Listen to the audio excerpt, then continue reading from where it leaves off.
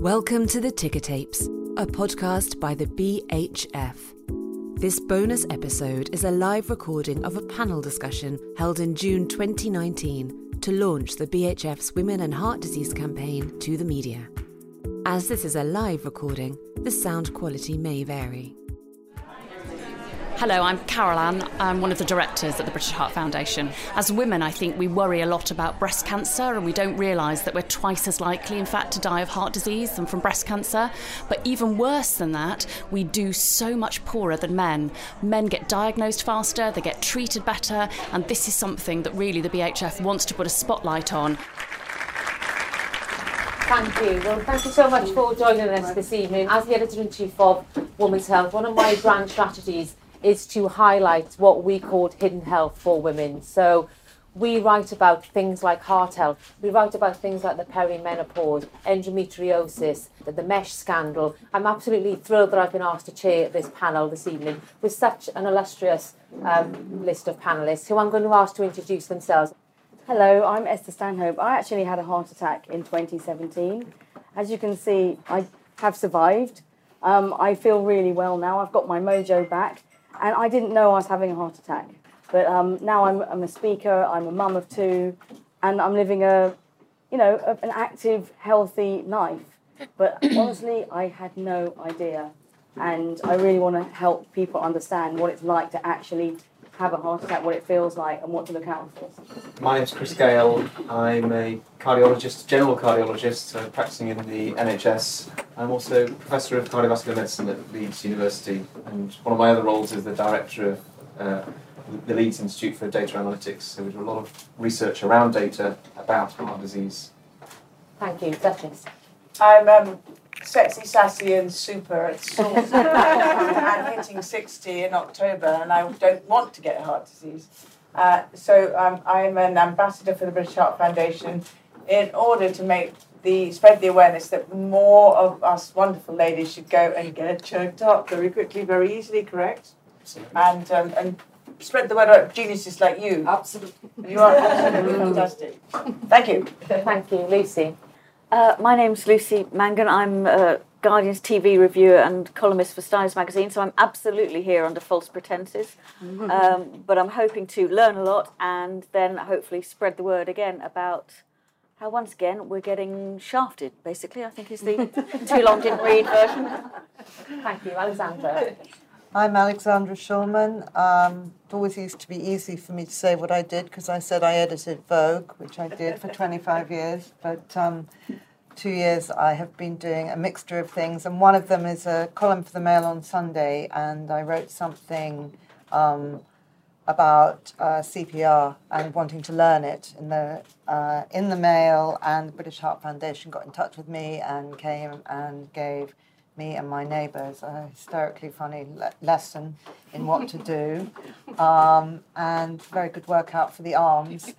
And we were talking about this event, and I was very keen to be part of it and to help spread the word and also actually learn something myself. Thank you. And finally, Vijay. Good evening. I'm Vijay Konadian. I'm a consultant interventional cardiologist from up north, Newcastle. So I'm pretty much in the front line looking after patients that come in with heart disease and heart attacks. As much as I love my job, I hate heart disease because it's just so devastating to see all the shock and the trauma that it causes to the family. And I'm also a researcher because we need to do more research to find out the best ways to make progress in the way we treat people with heart disease. Thank you. Chris, if I can start with you, because your research is one of the reasons why we're here tonight. Can you tell us the state of play for women's heart health in the UK? Yeah, well, firstly, I must say thanks to the British Heart Foundation because they've supported me and my research group to be able to do this research. And one of the things in the UK that we are very fortunate is that we have got the world's best and largest data set about heart attacks. And this is where my team have cut their teeth on in terms of producing outputs, and that's really provided the evidence that has brought us together today to talk about. We used this big national heart attack data set of hundreds of thousands of patients, and we compare how women do compared with men in terms of their provision of care. And what we found when we've studied hundreds of thousands of patients is that consistently, not just in the UK, but also in the big Swedish data sets, is that women are less likely to receive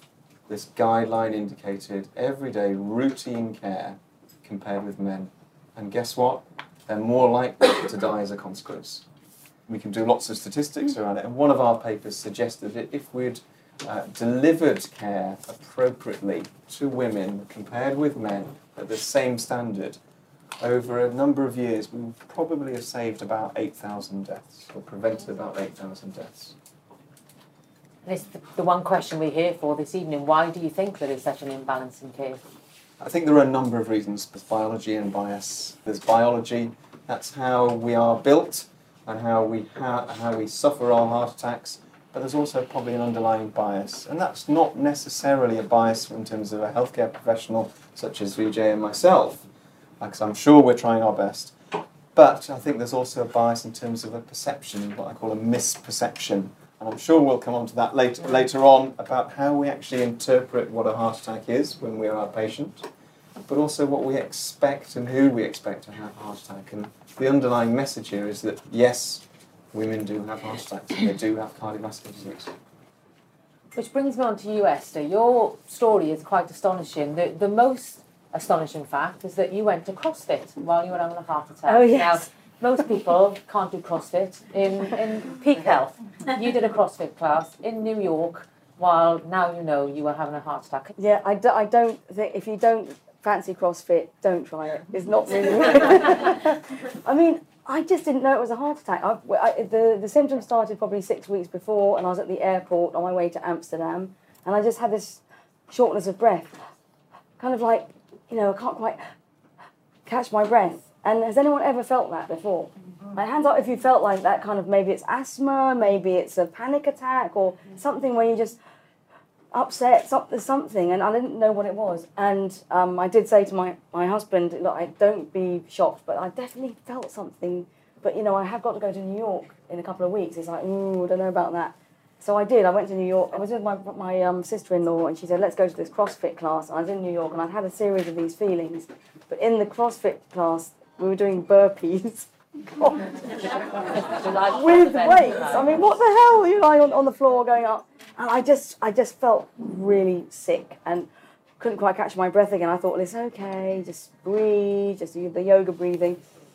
You can almost get over anything by breathing. And I just couldn't quite get back to normal. And I was thinking, if I breathe a bit faster, I might collapse, but I'm not going to collapse. It's okay. And I kind of talked myself out of collapsing, and I thought, no, this isn't right, but I'm okay. And then it kind of wore off. So my brother said, we should go to the hospital. I said, I'm not going to hospital in America. You must be joking. even though I had insurance, which is awful because I was in denial. So I waited until I got home. Probably 48 hours later, I got back to London, and I was really, really tired. But I thought I'll ring the surgery. So I rang them up and said, look, I had a series of, they said, have you had any chest pain? I said, it wasn't pain. It was just a feeling. I couldn't really breathe very well. And no, there wasn't pain. I heard that it was like an elephant on your chest. I said, it wasn't an elephant, it was a kitten. It wasn't even a kitten. And I had did you have a sensation, did your arm go numb? Well, it didn't go numb, but I did feel something down my left arm. Do you have heart disease in your family? Well, yeah, my dad actually did die of a heart attack. But I am one of 6, and I have 4 brothers that have a much worse lifestyle than me. And I just didn't think that I was at risk. Although when you hear that my dad died of a heart attack, it seems obvious, but it didn't really seem that obvious to me. Anyway, as soon as she heard, father died of a heart attack, you've been on a long-haul flight, a numbness down your left arm when you've had a shortness of breath, she said, don't bother coming to the surgery, go straight to A&E. Do not pass go straight to A&E. So as soon as I got to A&E and they said, have you had a shortness of breath, they took it quite seriously. But actually, they didn't tell me what was going on. They just said, we need to do these tests. And again, they didn't call it a heart attack. They called it an event. They said, we weren't expecting the result. So it fits perfectly with what we found in some of our research. And I was just thinking then, actually, the initial diagnosis was probably wrong. They may well have been thinking that you had a clot in the lung or something else. And we found that in our research, that women were much more likely to be misdiagnosed, even though they'd had a heart attack. Yeah, that I can believe that. They wouldn't tell me that they didn't say in kind of layman's terms, this is really serious. The ECG is showing that you may have had a heart attack. They didn't say that. Just said we weren't expecting that kind of result. And it turned out that I did need a stent. I ended up. It was actually one of the women doctors. She said you need to be an inpatient in order to jump the queue so we can get this angiogram. I said, what do you mean by that? Well, you need to be an inpatient. Well, what does that mean? Well, you have to stay at the hospital. I was like, no. There's nothing wrong with me. I mean, and then one of the doctors said, have you had chest pains? And I was like, look, I haven't really had chest pains. They're not pains. And I said, do you want me to kind of, walk up and down? He went, no, don't. Bring on the heart attack. But then I had to have a stent put in. So, I feel like a lot of people, after I had my stent put in, went, oh, my grandma's had one of those. My granddad's got a stent. Has anyone got a granddad or a grandma with a stent? VJ, is Esther's story familiar to you? Absolutely. It's a very, very common story that I get from patients. A while ago, the image for a heart attack was a band across the chest. And that's not what every woman experience. They might get pain in their neck. They might feel dizzy. They may feel generally unwell. And some patient, they would just say, I felt very sick, like Esther was having. Or indigestion is a very common symptom of a heart attack in women. And they think, oh, it's just indigestion, I'll take Gaviscon. And they take Gaviscon for days. And of course, it's actually at the onset, it's the heart attack. And if you leave it untreated for days, then the consequences happen, damage to the heart muscle and development of heart failure. There are instances where men also ignore a symptom. In fact, I had a patient yesterday, he thought it was indigestion. So his wife drove him to a district hospital, whereas he should have come to us directly. Duchess, when I had what I now think were panic attacks in January, I genuinely told the ambulance, I don't have time for a heart attack, you're being ridiculous. How do you think we can persuade women to put themselves first and actually prioritise their own health? With great difficulty. Yes. I think women are 24/7 CEOs. And I think that, which I like that expression, and I think it's really hard. I personally think it's almost impossible to not be a caregiver because how many of you know that expression, oh, I'll just do it myself. Oh, well, I'll just do it. I'll just run upstairs or whatever it is. Oh, let's go away. It's just ridiculous. I'll put my head in a paper bag. Yeah. So I think that this is something that we need to address very openly, and that's what I'd like to do. But yeah, I think it is serious now. I mean, I think it's 50% of women are sorry? Or more likely to be misdiagnosed. Yeah, misdiagnosed. Yes. So that's quite serious, really. Alexandra, you've had a long career in the media. Do you think the media is part of the problem in regards to the image that is out there of heart attacks, which is old, overweight men collapsing dramatically on soaps, and then the soap credits come up at the end? Before doing this research, this is what I thought a heart attack was. Well, not for the first time. I'm going to make myself unpopular and say I don't think that the media are to blame. And I don't think it's to do with middle-class men dominating it. I mean, I think that there's a lack of education. I mean, to me, what's startling is everybody I spoke to about coming to do this, when I told them the stats, just had no idea.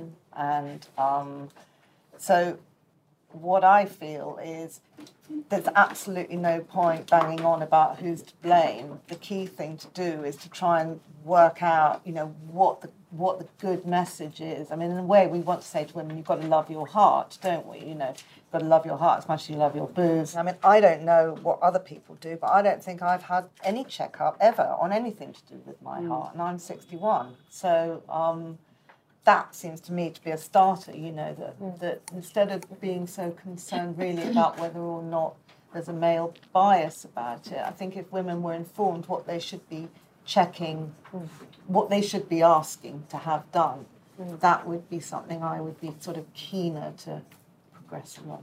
What should they be asking, Chris? I think you're absolutely right. I think that part of the problem here is that we've been so successful in treating heart attacks historically.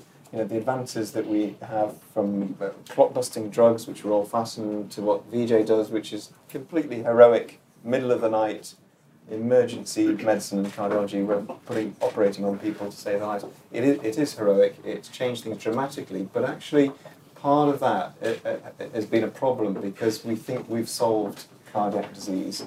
And if we think we've solved it for men who we think have got cardiac disease, then we're leaving a huge problem, because cardiac disease still kills most people in the world, and probably most women in the world. So there's an unmet need there. What can we do? Yeah, we need a rebrand, we need a recalibration, we need a rethink as to what actually heart disease and heart attacks are and who they affect. Thank you. Lucy, what role can the media play in this, in disseminating much wider? I noticed Meg Matthews is sat here, and you've opened up the conversation around menopause, which is wonderful, and I think many people are following suit and opening up the conversation about something that people weren't talking about 3 years ago. Can we follow suit with heart disease amongst women, do you think? Yeah, it's tricky because I think the media is, I mean, blame is the wrong word, but there are things, the media, we're all influenced by the images we see in the media, and the dominant image has always been of the man clutching his chest and falling to the ground for heart attacks. I was saying earlier to people at the BHF that the part of who were asking me how they get cut through for just all these stats and change the paradigm, as you say, and how they can basically emulate the success of breast cancer that has had of raising awareness. And the great thing that breast cancer had going for it was that it gave the media of all stripes, who hadn't had the excuse before, to put boobs on their front page. It was very, very useful. It worked to treat, and celebrities were prepared to wear lovely pink ribbons, and there was there were plenty of helpful visual stuff to be going on with, which heart disease just doesn't have, and it's probably the problem with menopause as well, that it doesn't have quite that allure for what I would say was still a male middle class dominated environment. So the short answer would be to have to get cut through in the media for these problems, you would either have to have someone very famous dropping dead of a unexpected heart attack. That would be tremendously useful. Or you find a way of making hearts sexy. This is the shortcut to do it. But the organic way to do it is just to get the message out, probably more on social media, because I do think Twitter and that kind of thing is the most democratic tool we have at our disposal. And just these little things where people are like, yes, yeah, oh, that's outrageous. I'm outraged now. Thank you.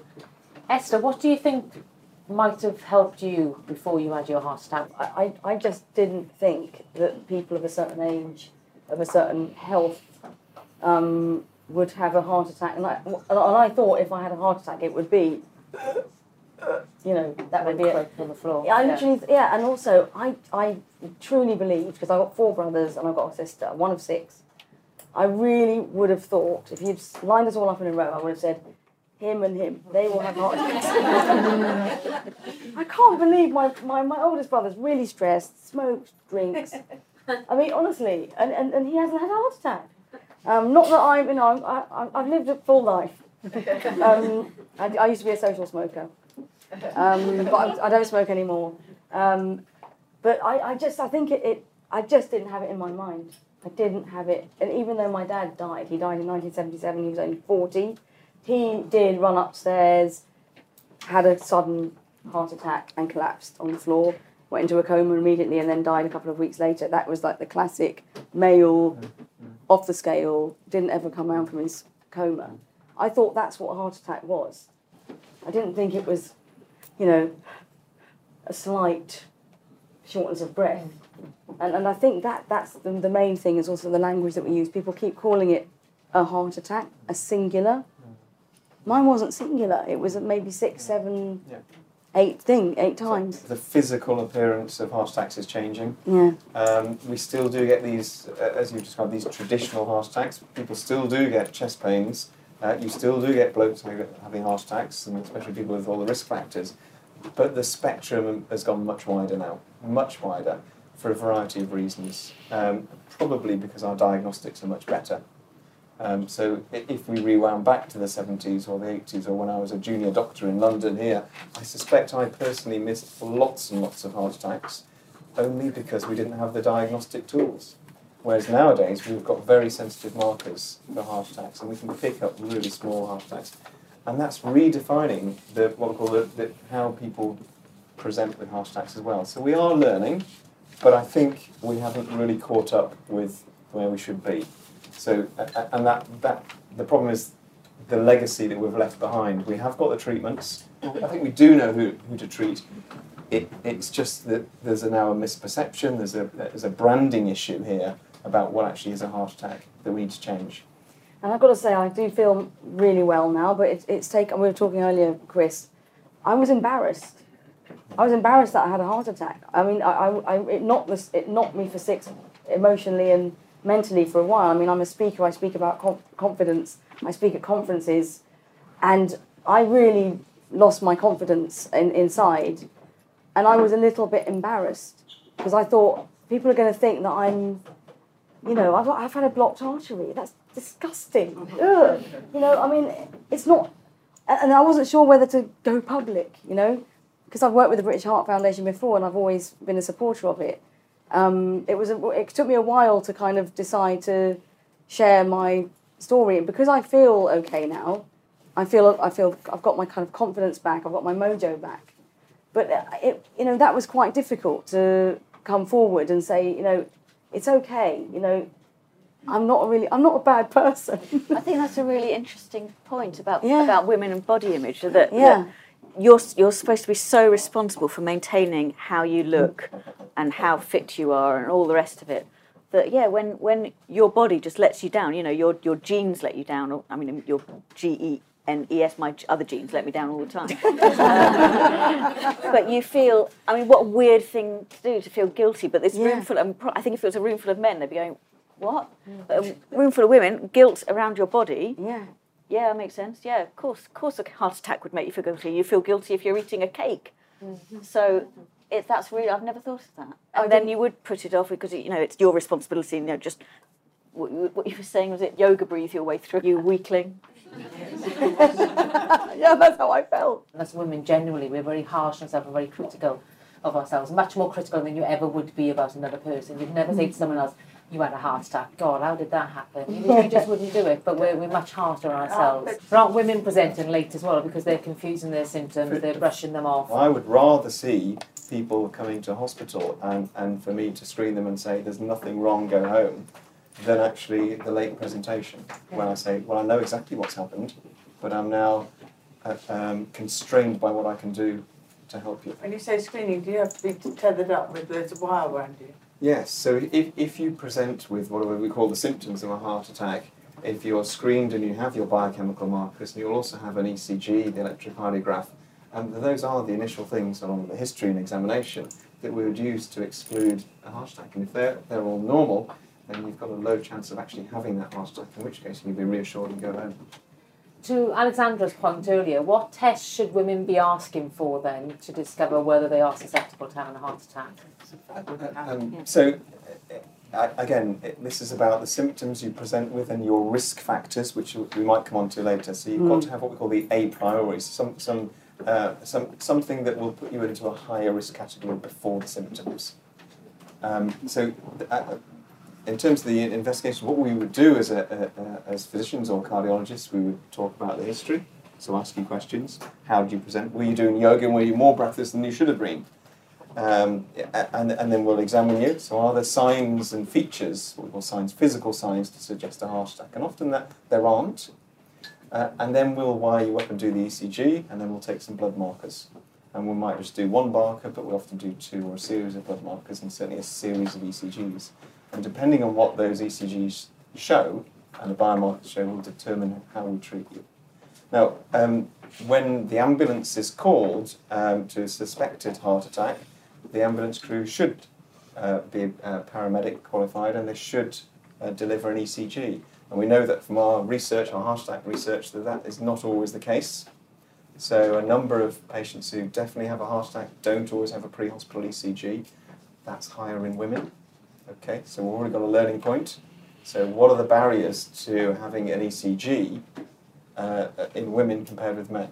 And it might be that there are issues here with exposing patients in their home to have an ECG. Who knows? That's ongoing research as well that the BHF are funding.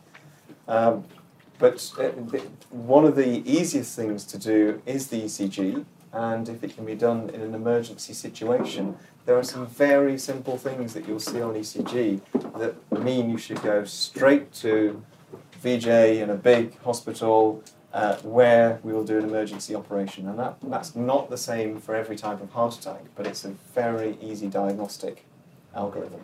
To get an ECG, you've got to get somebody to give you the ECG. So you don't want to be having a heart attack by the time you get to that point. What are the kind of stats on GPs and their referrals, women versus men? So the question Alexandra is referring to is catching before the event. The event happens to Esther.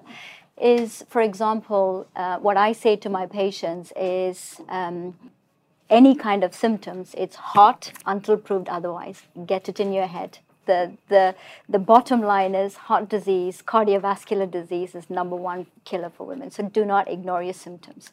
Esther is a typical classical example. She's got a family history of heart disease. So in your 30s, in your 40s, if somebody has had heart disease in your family, go to your GP. We have access to GP in this country. And say, is there anything I need to do? So the GP should really be testing your blood pressure, your cholesterol, your sugar. A lot of undiagnosed diabetes happens in women also. Don't be afraid to take notes at this point, because I wish I had a pad. Undiagnosed blood pressure, it builds and builds. One thing I see in the cath lab when I'm doing the procedure is women's arteries are very coily. It's supposed to be nice and straight, and that's because years of high blood pressure that hasn't been diagnosed and treated.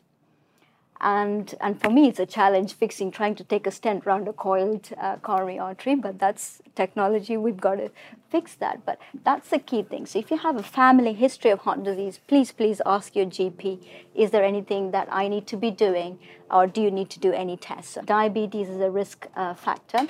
Cholesterol is another thing, and very surprising, you do that. At the time of heart attack, your cholesterol, because of the shock, it's supposed to go down. In women, you check it, it's 6.5. It's supposed to be less than 3, the total cholesterol. So had they identified that 10 years ago, your risk of having heart attack is significantly minimized. And the other most important thing for women as such is women get pregnant in the 20s and 30s. And during that time, your doctor would have told you your blood pressure is a bit high during your pregnancy.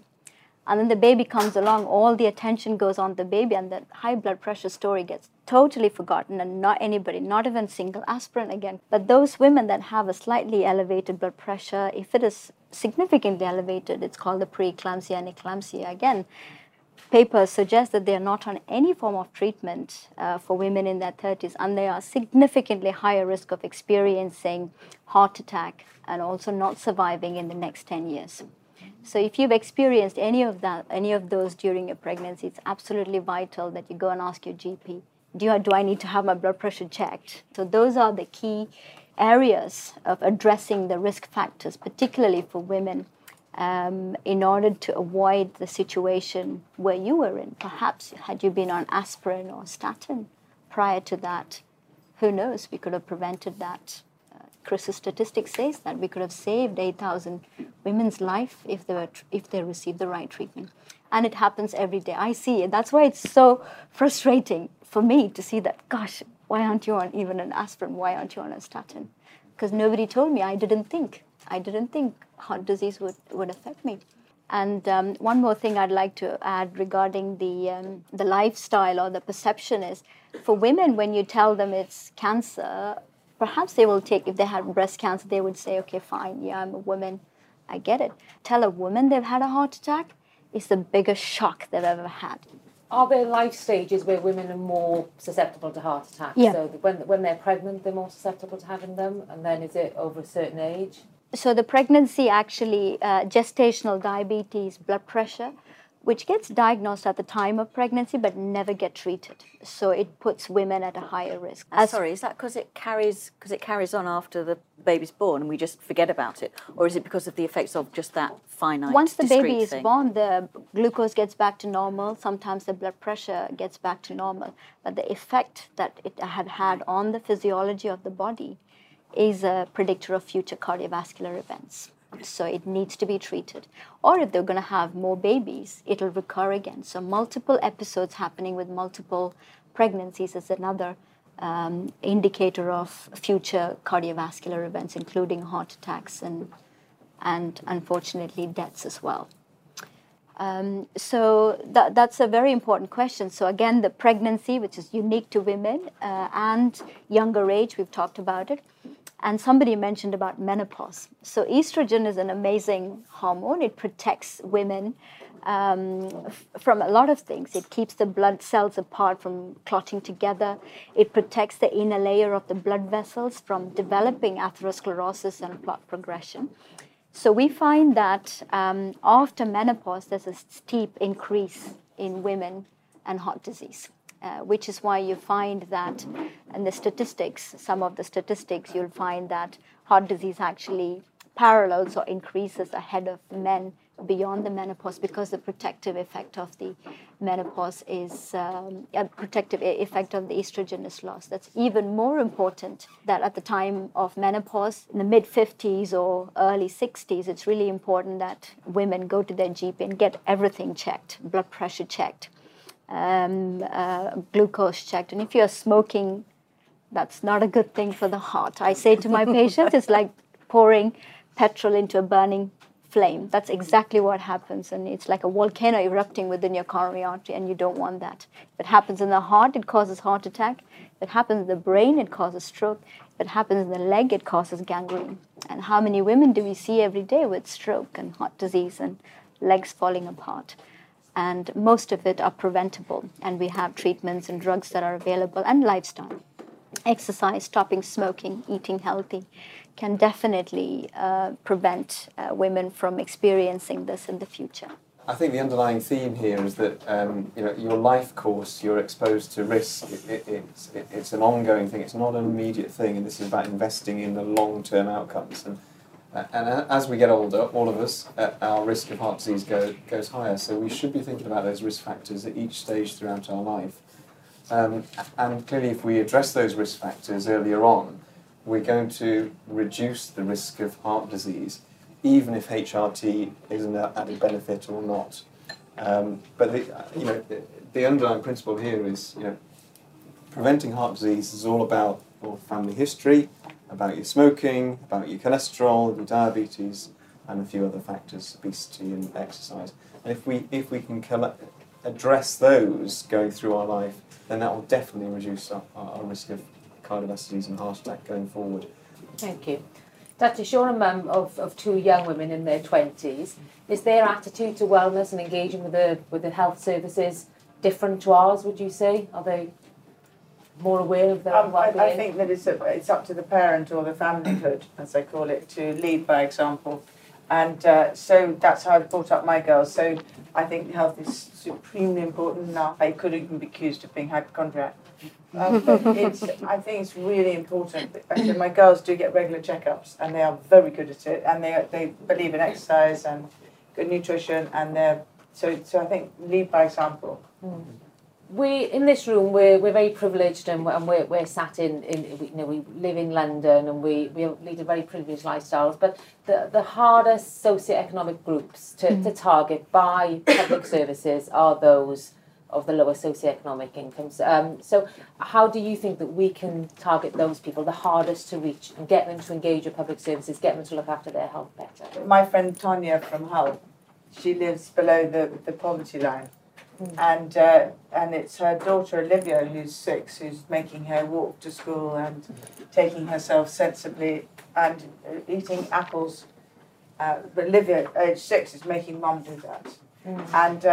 And so, because mum says that she can't eat a cabbage out of the allotment because she saw a worm in it once. So I think a lot is to do with getting these children to really be educated, to educate mum and dad who are not taking this seriously. So that I suppose that would be my role, is to get in there and go back to Tonya and make her talk more about it, because she knows that she can do something about it. How she does it all below the poverty line, I don't know. I'm from the South Wales Valleys, and I see this all the time. Lucy, can the media help targeting people from the lower socioeconomic income? it's difficult. I would say, that's not the media's job. That's the job of, a government that ideally would care and genuinely be trying to reach the people who are hard to reach by. Because the thing is, to be healthy takes a lot of social capital as well as actual money. It takes the time to be able to make appointments. A lot of my family are on benefits, and you literally have to give them money because they'll run out by the time that, even if they know this appointment's coming and they've kept track of things, they won't have the petrol in the car to get there. Multiply that by millions and millions, and that's the public health crisis. And you've got, obviously, the NHS being overstretched at the other end, and you've got this massive gulf into which people who don't have the sharp elbows and the time and the energy, the simple energy, to access what still is out there, even. And it's a massive, massive problem. And the media actually can't do much to fix that. It can, in a way, it can provide information. It can increase knowledge and dispel ignorance if it goes about things the right way. But in the end, no, you need people with surplus to be able to help themselves and prioritise themselves. Otherwise, it's just living moment to moment, day to day, week to week if you're lucky. No, you're not going to take care of yourself. And the media can't really do much about that except wag its finger and go, shouldn't you be richer and able to do this kind of thing? That's not going to work. And a lot of time, people stuck in that rut, and they can go down the generations, aren't engaging with the media much either. You forget, and then you go out to a different gathering or a family do, and you say, did you see that thing on Twitter? And they go, no. Do I have time to fuck about on Twitter? And you've realised that you're an absolute knob end, and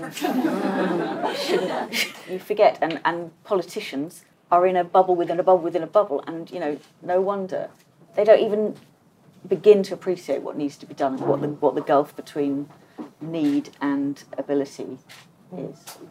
But there is an interesting thing that is happening with kind of recycling and climate change, which isn't the idea that you can start working into things like the soaps information, so that something like EastEnders said, this is a basic thing. You start actually having these kind of things discussed as part, because people actually do watch television. It's a very kind of potent way of getting messages across, and something like women's heart health, I would have thought would be a perfect candidate for that. You have a young woman with a heart attack on EastEnders, and the reasons why, and that kind of thing can really help. My parents, I may go home every 3 months, I kid you not, every evening, regardless of the fact they haven't seen their grandkids for the last 3 months, they watch the soaps from 7 o'clock to 9 o'clock, and their perception of gay people, of trans people, has all been changed from watching the soaps, not from reading newspapers.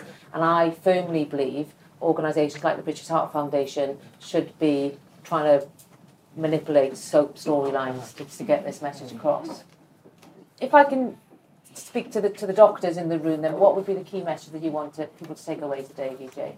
So heart disease is preventable. And there are certain things, when you come to me, I can help you, I can be with you for about an hour, but you've got the entire life in your hands. So it's completely preventable. So look after yourself as best as possible. Packing in cigarettes, exercise, eating healthy, and seeking help. Please do not be afraid to ask for help. And think it's your heart first than anything else. Don't put it off. Thank you. VJ mentioned eating healthy there, Chris. Can you just, in very top line, what is eating healthy for your heart? How does that look? So everything in moderation. Everything in moderation. So plenty of fruit and veg, fibre, less of the carbs, less of the sugar, less of the fats, and with that, a healthy lifestyle. It sounds really easy, but it's delivering on it. What would be my message for you guys to take home? Yes, cardiovascular disease affects women, and spread the word. Thank you. Alexandra, can we rebrand heart attacks? Is it achievable?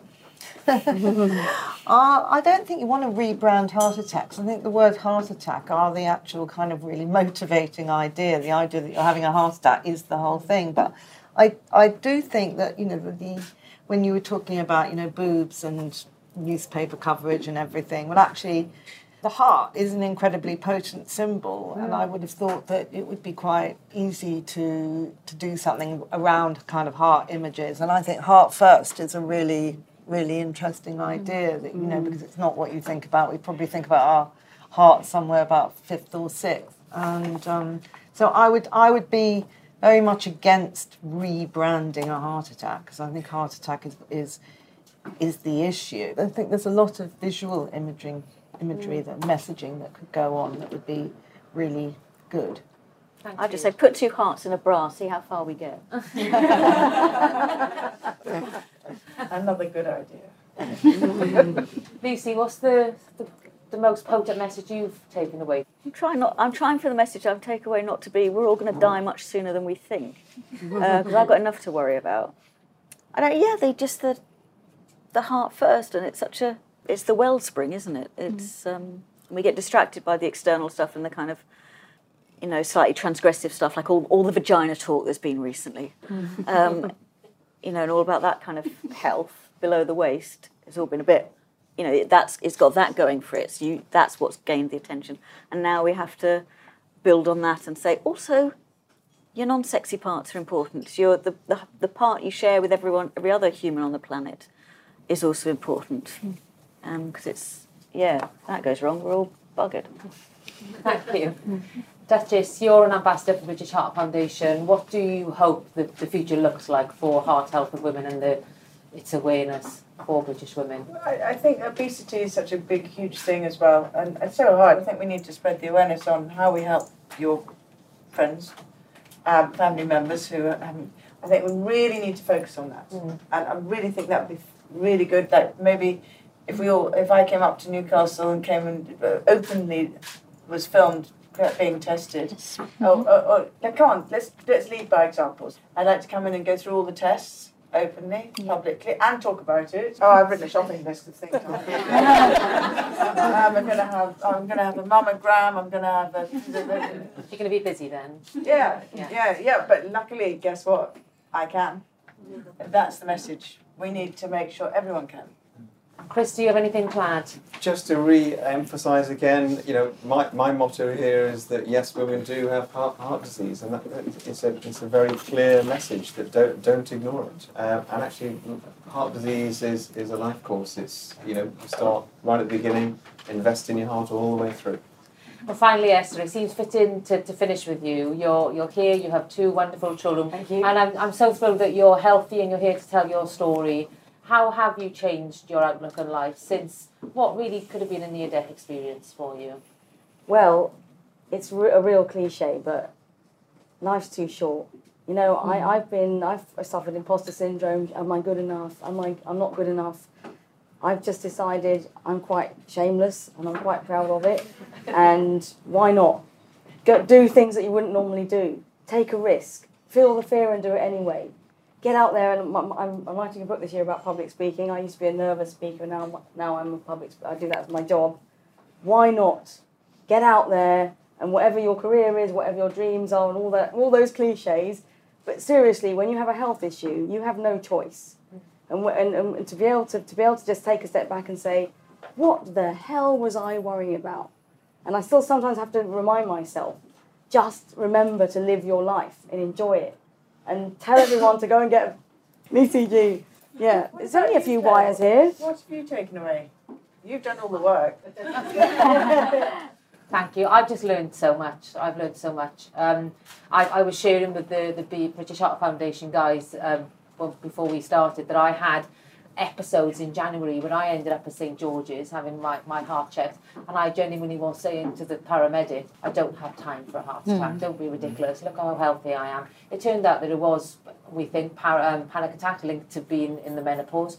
But even then I didn't take it seriously, and now I've listened to all these stories, and the message I'm going to take away is that health is precious and we all need to take note. I'm afraid we have to wrap up. Thank you so much for joining this evening. It was fascinating and inspirational, and I do hope that you learned vital information that you're going to take away with you. Thank you so much.